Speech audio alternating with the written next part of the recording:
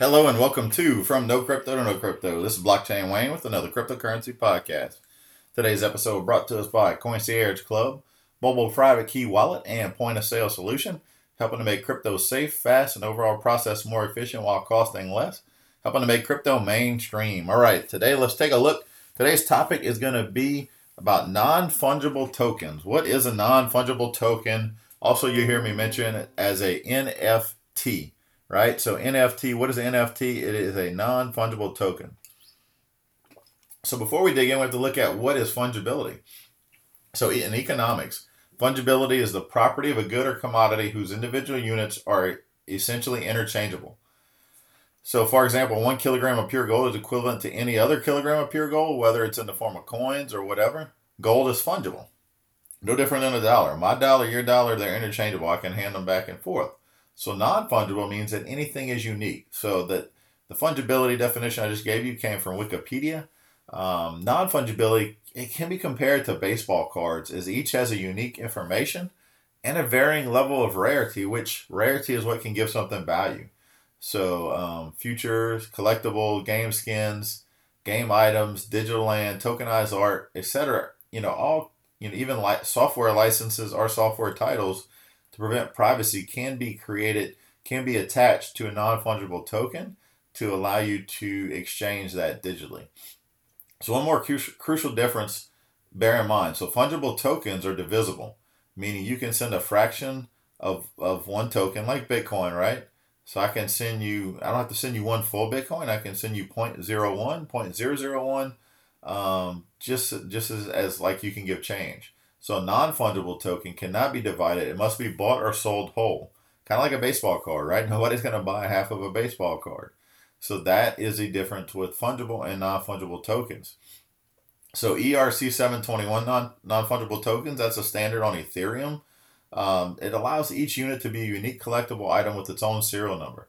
Now, what gave popularity to this is back in the end of 2017, as crazy as it may sound. There was a game called CryptoKitties, and CryptoKitties is still out there. And to be honest with you, I own a few cats. I bought a couple of cats. I bought a couple of them for pretty cheap. Bred them together. Came out with a cross-eyed, ugly cat. Sold that cat for about $100 worth of Ethereum. So there you go. So it gives individual identities and properties to each non-fungible token, which when you pull it up, which shows in the form of a cat, right? And that has evolved over time because there's a lot more things that are sold as non-fungible tokens or NFTs now. Right now, there's like digital cards that look like magic cards, but they're actually interactive, whereas the avatars in the card move digitally when you open up that in your wallet. One of the ones that really caught my attention early on, that really showed what was possible, is MLB Crypto. So that's Major League Baseball crypto. It's digital bobbleheads that you can buy. They're 3D, they're digital. You can spin them all around, look at every side of it. It's kind of got cartoonish features. They're limited editions of each one. I've seen some sell for as little as a dollar, a few dollars worth of Ethereum, whereas some were selling for thousands and thousands of dollars because they were rare. They were sought after players or sought after events in baseball, and so there were a lot more. So that's one that came out, and even within the MLB Crypto app, the decentralized app that you can use to pull it up, you can even set that digital bobblehead on a physical surface, kind of like a augmented reality, to where, kind of like Pokemon, where you see the icon or the item imposed onto the screen of a normal looking picture through your phone screen. So there's other platforms for NFTs that are out there besides Ethereum. Neo, Tron, EOS, but Ethereum, the ERC-721 standard, is the one that is used the most. And you can even go, if you Google ERC-721, it'll take you to er721.org, which is basically the standard, and it gives you sample code. So if you're trying to write this, it's an open book. Just recently there's another standard that was mentioned, ERC 1155. But it's not really, can't really be called a standard yet because it hasn't been fully implemented to see some use cases. But in that case, how does that improve on the ERC 721? Is it combines your ERC 20, that's your Ethereum-based tokens that are fungible, kind of like 0x or a lot of other ones that that started on the ERC20 platform. Those were actual cryptocurrencies that were fungible, which means you can exchange them. It was basically created to be used as a token or as a currency.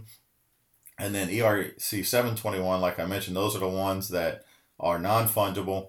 And typically they require separate contracts to transact with either one of them. But on ERC 1155, it will allow you to bring those together, making transactions cheaper, allowing multiple complex operations to be bundled into a single transaction. It can group multiple tokens and enable atomic swaps. So it's going to allow you to use, fungible and non-fungible tokens on the same contract, basically. So I know don't get lost in the weeds when we talk about ERC 721, ERC 1155. Those are just different examples. ERC 721 are your non-fungible tokens. ERC 20 are your fungible tokens. And ERC 1155 is basically meant to be a hybrid of both. So, that's really what we have with non-fungible tokens. And there's just so many things that are going to happen, right? So, Engine Coin has developed a whole lot of non-fungible tokens that could be utilized when it comes to gameplay, right? When it comes to exchanging collectibles, game skins. You want to buy a weapon in a game that's going to, in these decentralized games that are going to be coming out, or some of them are already out and being tested now. It's actually a non-fungible token. And why does it matter if it's a non-fungible token, right? Because it has value. It becomes tradable, right? So you may have this rare weapon that you collected in a game, and somebody else may want it. And guess what? Maybe you want to sell it. In most games, you can't really do that. But, if it's a token, then you can transfer ownership of that. And then collectibles, as I mentioned. I mean, you think about, how does a Beanie Baby have a value in the past? We heard of those Beanie Babies, stuffed animals, having values of $100,000, $200,000 for the really rare ones, right? That's no different than CryptoKitties, right? The highest CryptoKitty sale was around 2017. It was for the equivalent of $100,000 worth of Ethereum for a single CryptoKitty. Now, why did that even happen? Well, you might think it's kind of crazy, but it's very rare, right? People want something that's rare, that's a collectible, that's identifiable. And I mean, we have our phones with us all the time. We're living in a digital age, so why not digital collectibles? You don't have to have this shelf on the wall that has all these collectibles, so why not a non-fungible token? Now, with that being said, who's to say that you couldn't create a non-fungible token and tie that token back to real ownership in an actual physical asset, to where whoever holds that token can utilize that?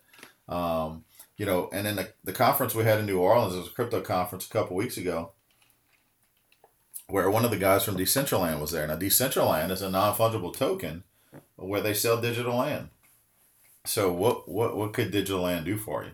Well, it creates a virtual reality world to where you can do a lot of different things. So imagine this is kind of where he painted the picture for the future.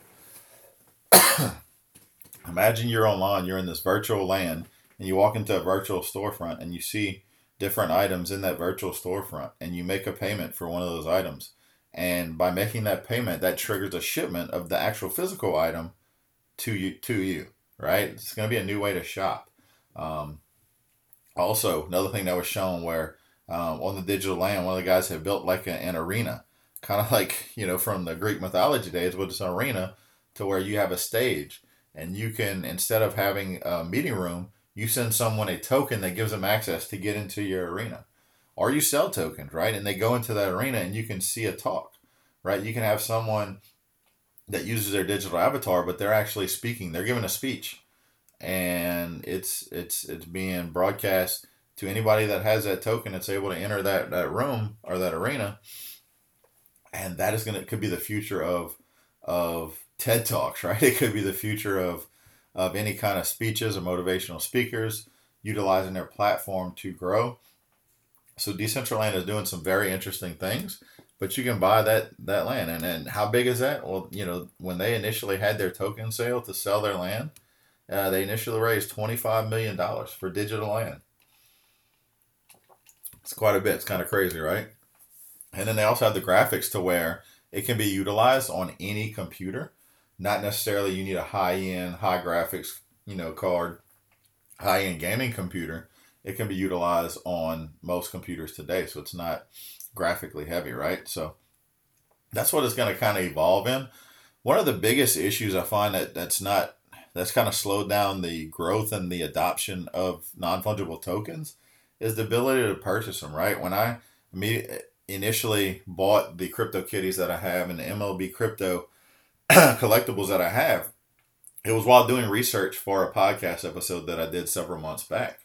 And I realized, even though I know crypto, the process was still not as easy as you would think. I initially downloaded the MLB crypto app, right? And I go into the app and it shows me what's available to buy, but there's no way in there on how to buy it.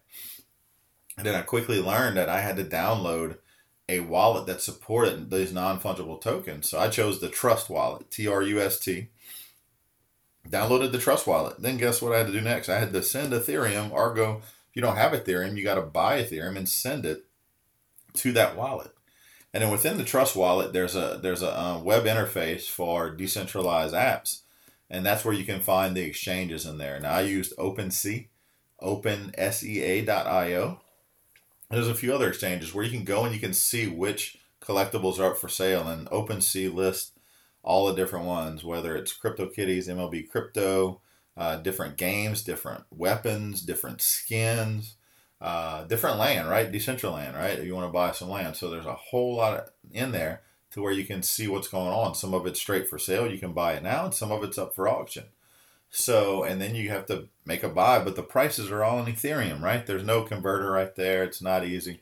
So I think what we're going to see happen is we're going to see a lot of these platforms evolve in the ease of purchase. One thing that I'm looking at currently is crypto ATMs. Now, some of your basic crypto ATMs don't have the ability to add apps, but there's a new crypto ATM that's rolling out, and I interviewed the head of business development just a few episodes ago with Vault Logic, to where they're putting out ATMs where everything is basically an app interface that has a very easy API to use. So imagine creating an API to buy that digital token, right? So instead of having to figure out, okay, I got to buy Ethereum, I got to send Ethereum to the wallet, and then I got to figure out how to buy it, I can walk up to this machine. It tells me what the price is in whatever currency, I want to use. And I can, if it's dollar bills, I can feed that money into the machine and scan my wallet, and it will actually send me that digital collectible onto my wallet, right? So that is the future. That's where things are going to go. We're just not there yet, but when that happens, you're going to see non-fungible tokens take on a whole new meaning and really revolutionize the collectible world, right? Because you can say that they can say there's a limited number of, say, a baseball card or a collectible, but who's to really say that, right? I mean, you don't really know how many are really out there, and that's what gives it value. So having something like a non-fungible token that's on a blockchain to where you can see, everything's transparent. The cryptography is what creates trust in that you are getting what you say you're getting. There's no counterfeit that you're going to get when it comes to these non-fungible tokens.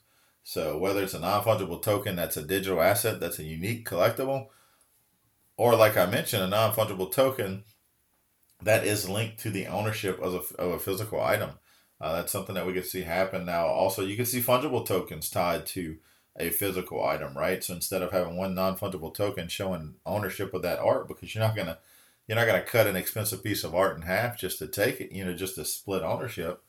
So you would need a non-fungible token. But if multiple people wanted to invest into an asset, they could use a fungible token, like an ERC20 token. So tokenize a piece of art. Maybe say it's worth $1 million. You create 1 million tokens.